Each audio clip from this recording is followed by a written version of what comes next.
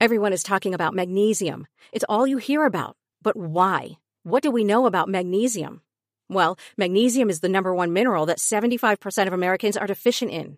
If you are a woman over 35, magnesium will help you rediscover balance, energy, and vitality. Magnesium supports more than 300 enzymatic reactions in your body, including those involved in hormonal balance.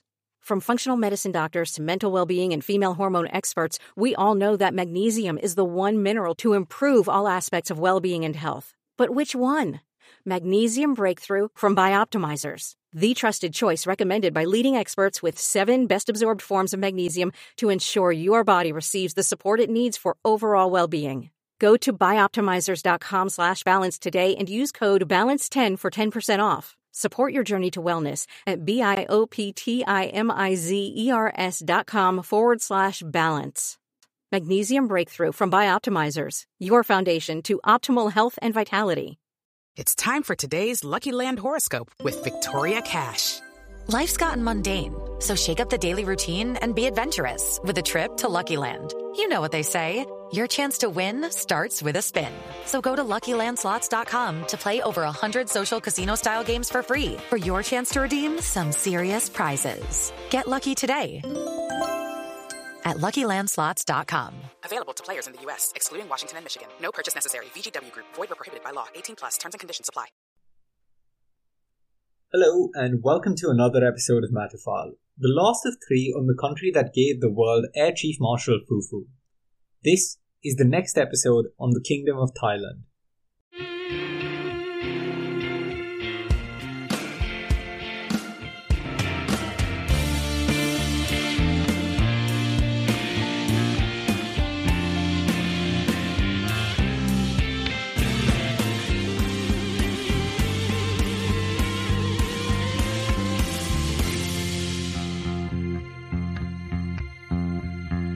I'm going to be really quick with the news today because there's a lot to cover.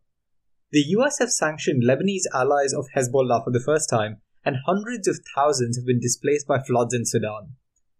In the Americas, Ecuador's unemployment has surged to nearly 85%, and Jamaica's governing party, the centre-right JLP, has been re-elected. Lastly, a huge fire in Moria refugee camp in Greece has left more than 13,000 people in desperate need for emergency shelter. We begin with a quick note on geography and biodiversity in Thailand. Thailand is the 50th largest country in the world, clocking in at over 500,000 square kilometers, which is just a little smaller than Yemen.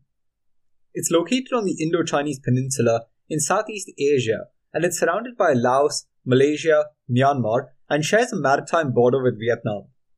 It's connected to the Malay Peninsula by the Kra Isthmus in the south. There are broadly 6 geographically distinct regions in Thailand. The Thai Highlands are in the north, Korat Plateau in the northeast, the Mekong River in the east, and flat Chao Phraya River Valley in the center. The country has islands in the Andaman Sea that are popular tourist resorts, and the sea itself is a precious natural resource. Central Thailand experiences predominantly tropical savanna climate, and the seasons are caused as a result of the monsoon winds. The majority of South Thailand experiences tropical monsoon climate, and parts of the south also have a tropical rainforest climate.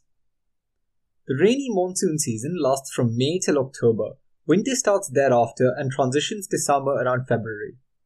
Summers can get incredibly warm, but for the most part of the year, there is very little variation in temperature, which sits in the high 20 degrees due to the tropical proximity of Thailand.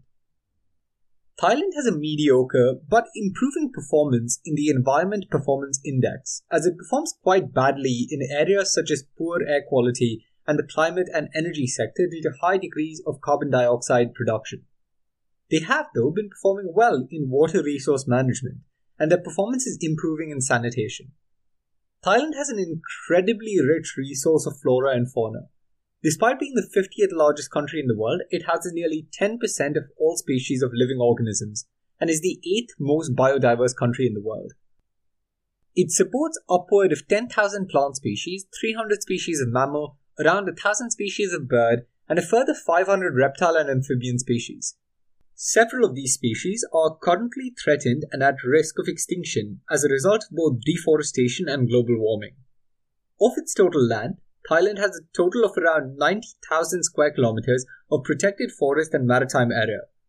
There are several projects, including those sanctioned by the UNDP, to expand conservation efforts and sustainable practices within Thailand. Thailand is also the 20th most populous country in the world.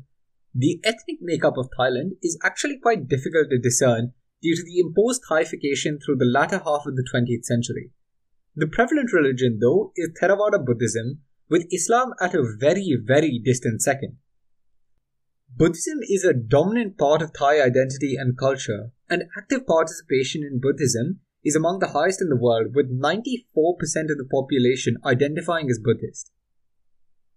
Let's talk about the economy, because Thailand is the second largest economy in Southeast Asia after Indonesia, and is classified as a newly industrialized country. Its per capita GDP, as of 2019, was over $20,000, and it ranks 66th for purchasing power parity adjusted per capita GDP. Its economy is largely dependent on exports, which account for over 60% of the country's GDP. It has the second largest international reserve in Southeast Asia, and its current account surplus comes in at 10th highest in the world. Now you might be thinking, how does a country that cannot stick to a single constitution for more than a couple of years have one of the lowest rates of unemployment in the world? So let's find out. The current Thai economy is an industrial export-based economy, but this hasn't always been the case. Thailand's economic systems underwent significant restructuring in the latter half of the 20th century as it transitioned away from a dependency on agriculture. Thailand's industrialization happened broadly across three periods, from the 1950s till the 1970s, the 1980s till 1997, and 1997 till now. Let's begin with the 1950s, which is when the process of import substitution began. In 1951, the agriculture sector accounted for 44% of the GDP. For context, the agriculture sector contributes a paltry 8% of the GDP today. Post the Second World War, the Thai economy took a hit, and the political rhetoric became increasingly nationalist. This saw the ruling military junta pushing anti-communist agenda, which precluded trade from proximate nations such as China and Vietnam. If you remember, this included measures such as imposing tariffs on rice export to China. A national economic and social plan was implemented in 1961. In the 1960s, Thailand grew rapidly, averaging an annual growth rate of around 7%. The import substitution policies that were thus implemented involved the creation of several joint ventures between imported technology, which came mostly from Japan, and domestic assembly lines. Towards the end of the 70s, Thailand began experiencing some problems, including a decrease in US investment, budget deficits, and inflation. And this catalyzed a second phase in Thai growth as Thailand began promoting its exports. The GDP share of exports was a minuscule 0.04% in 1970 and has grown to over 50% of the GDP share today. Measures to increase the competitiveness of their exports involved devaluing the Thai currency, the Thai baht, 3 times between 1981 and 1984.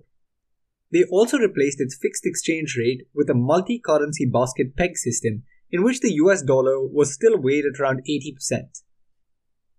The economy also began diversifying its exports, moving from mainly rice to other agricultural products including rubber and sugar, as well as manufactured goods. Thailand's growth in the 1980s was relatively capital intensive, and its general growth can be measured using a production function. This sort of function generally maps whether output growth is caused more due to changes in quality and quantity of production factors such as labor and capital, or changes in the efficiency in how these factors are used. In the case of Thailand in the 1980s, it was the former, as the efficiency of production factor use, which is a function of technological progress and input use efficiency, was not consummate to the rate of growth. That said, there was still increases in the efficiency of the production process. The changes in quality and quantity of production factors were primarily due to 3 reasons. First, an increase in labor input and labor force participation. Second, a high investment in education improving labor quality. And the third, high rates of saving that allowed for capital accumulation within the country.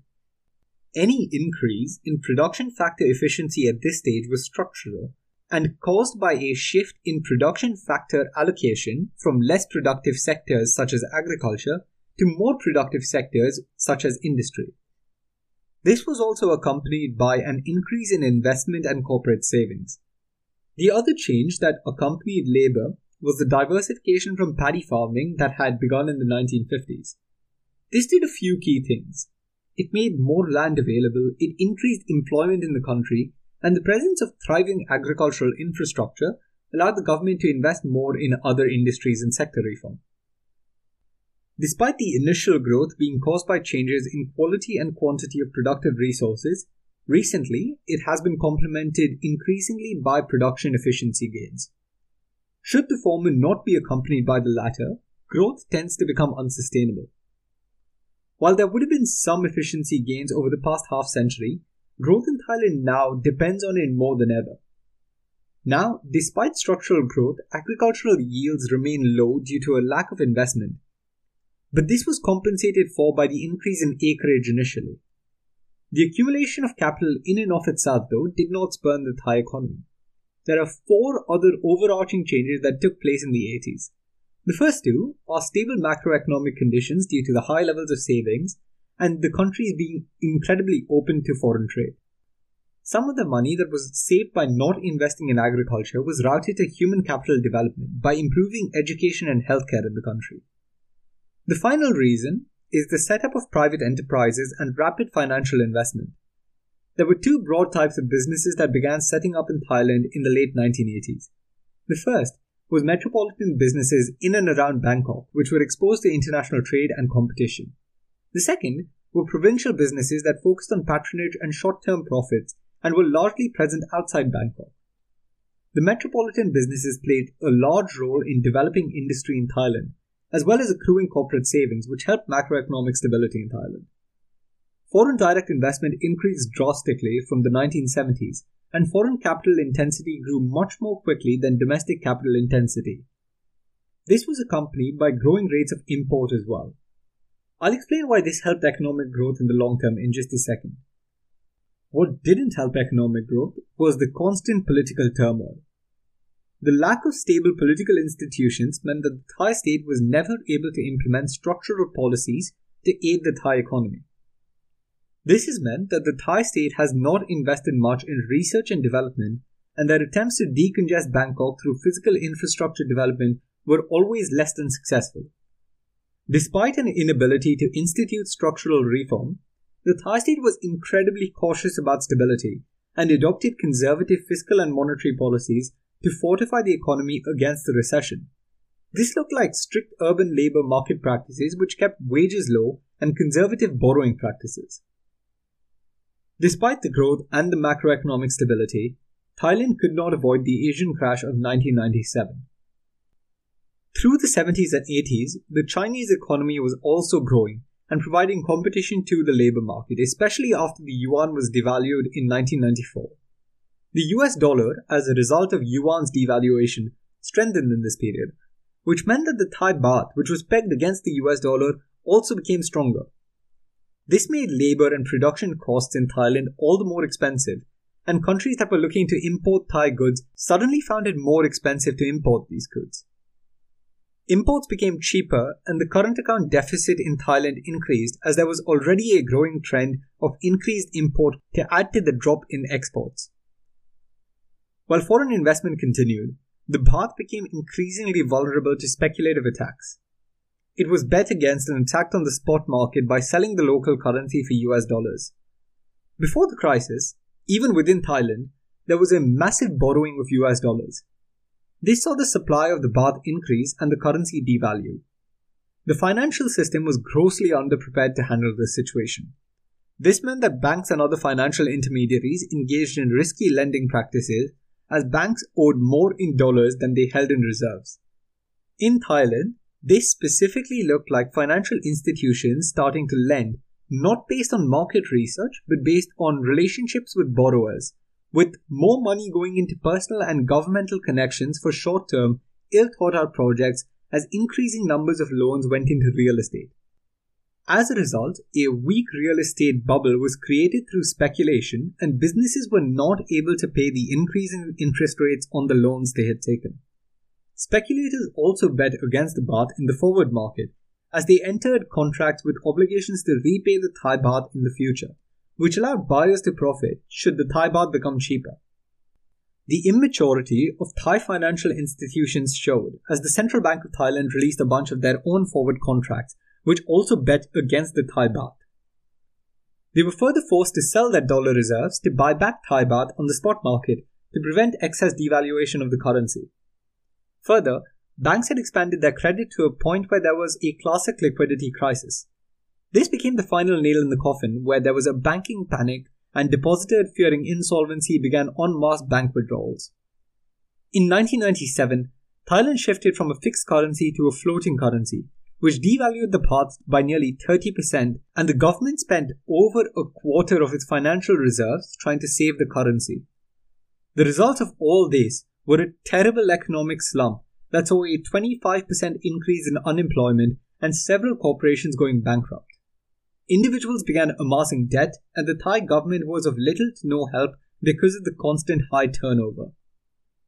Eventually, Thailand received a $17.2 billion bailout from the IMF, who enforced a set of rules to decrease patronage influence in Thailand. Following this, the baht was stabilized, interest rates lowered, and some financial restructuring took place.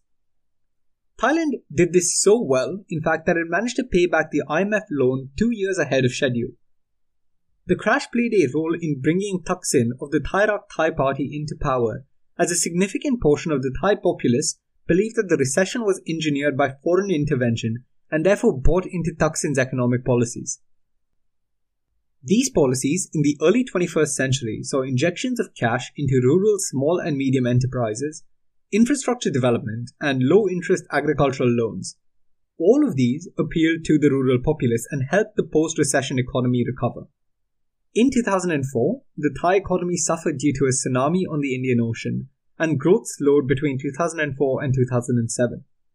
The country fully recovered from the effects of the tsunami a few years later, and its economy has been growing over the past decade. Before we mention the current economic issues that face Thailand, there are two important factors that have helped and continue to help growth in Thailand. The first has been industrialization, but not just creating factories and manufacturing plants, but more so technology-based growth. As it was an export-based economy, Thailand's foreign exchange reserves grew, which allowed it to import foreign technology to improve industrial efficiency. Until the crash in 1997, though, barely any companies worked on research and development and deepening their technology. But after 1997, several conglomerates and SMEs invested in their R&D departments. Several startups also emerged, beginning to create their own technology, and there have been demands for improved efficiency of technological services. All this has meant that the gap in capital accumulation and productive factor efficiency has decreased. Despite the push to innovate, Thailand still lags behind other Asian countries such as South Korea and Taiwan when it comes to technological innovation. The second big factor that helped the Thai economy has been the corporate sector. The presence of conglomerates, large firms, and SMEs has given rise to a healthy economic environment where firms have been able to engage with international trade. Despite governmental reform not being particularly sustained in the past, the incumbent party had passed an economic initiative called Thailand 4.0 in 2016. This seeks to overcome the middle income trap. On that note, let's talk about the 5 large economic problems that Thailand faces. The first is the middle income trap, which is a developmental situation when countries with high initial growth stagnate at a middle income range. This does not allow economies to develop any further and become a developed country or a high-income country. There are 2 identified and much talked about methods to help escape the income trap in the literature. The first is an investment in technical economic policies which seek to improve production efficiency. The second is political economic policy and a look at structural reasons why you're stuck in the middle income trap. The latter is much harder in the case of Thailand due to high levels of inequality and a dominance by an oligarchy. This brings us to the second problem, the high levels of inequality. It is incredibly difficult for SMEs and new firms to grow in Thailand for a plethora of reasons such as a lack of credit history, no economies of scale, and a general lack of assets and investment. This has meant that large firms have grown disproportionately and allowed for a consolidation of the oligarchy. There is also incredible amounts of regional disparity as most of industry is concentrated in and around Bangkok, while income rates are much lower in all other parts of the country. This lopsided economic development has given rise to high degrees of wealth inequality among the population of Thailand. The three main problems are resource misallocation, a lack of competition due to the dominance of local markets by a few large firms, and a vulnerability to shocks. The last of these three, as well as a high degree of dependency on exports, is why Thailand's economic outlook is the worst in Southeast Asia following the pandemic. A final note on international relations and Thailand's involvement in regional trade blocs. Thailand's foreign policy has always been a combination of pragmatism and principled alliance. Before the 1970s, Thailand was a close ally of the US, but since then it has tried to form closer ties with its neighbours and the Southeast Asian trade bloc. Thailand is a member of the World Trade Organization and the ASEAN Free Trade Area. The most exported products from Thailand are machinery, electronics, chemicals and food, most of which go to the US and China. Their largest imports come from China and Japan and are mostly capital and intermediate goods. Thailand's relationship with China, starting the last quarter of the 20th century, has shaped the Thai economy and foreign policy today. Thailand has a free trade agreement with China and has become closer to China through the Belt and Road Initiative or the One Belt One Road. Thailand sits on the proposed China-Indochina Peninsula Corridor, which would aid trade within the Eastern Economic Corridor as well. Recently, China has increased military spending within Thailand and within the Indo-Chinese Peninsula too. Proposed investments also include roads, railways, energy infrastructure, information technology, and transport to further serve to help unlock Thailand's productive capacity. That said, there is a degree of caution that needs to be exercised in taking too many loans and increasing a dependency on China, as defaulting on these loans could see Thailand losing territory to the Chinese state. At the end of all this, where does the Thai economy sit today? Well, it's an export-based economy whose economic outlook is not particularly great following the pandemic as global trade looks likely to decrease. It is a politically unstable country, which means that structural reform of economic sectors has not always been the easiest. Albeit this, it is a country with stable macroeconomic conditions that has been growing at an incredible rate, bar the crash in 1997. It's an economy that still has low productive efficiency compared to others in the region, but this does mean that there are a set of tractable policies that can be implemented to help unlock sustained growth. There are issues of inequality and elite capture that need addressing, and it'll be interesting to see both the political and socio-economic state as the year moves on, with student protests unlikely to quell anytime soon. Please do leave us a review on Apple Podcast if you have access to an Apple device. Next week, we're gearing up for a surprise, so stay tuned and stay listening. For now, thank you for joining me on the last of 3 episodes on Thailand. This has been Matterfile. It's time for today's Lucky Land horoscope with Victoria Cash. Life's gotten mundane, so shake up the daily routine and be adventurous with a trip to Lucky Land. You know what they say, your chance to win starts with a spin. So go to LuckyLandSlots.com to play over 100 social casino-style games for free for your chance to redeem some serious prizes. Get lucky today at LuckyLandSlots.com. Available to players in the U.S., excluding Washington and Michigan. No purchase necessary. VGW Group. Void where prohibited by law. 18+. Terms and conditions apply.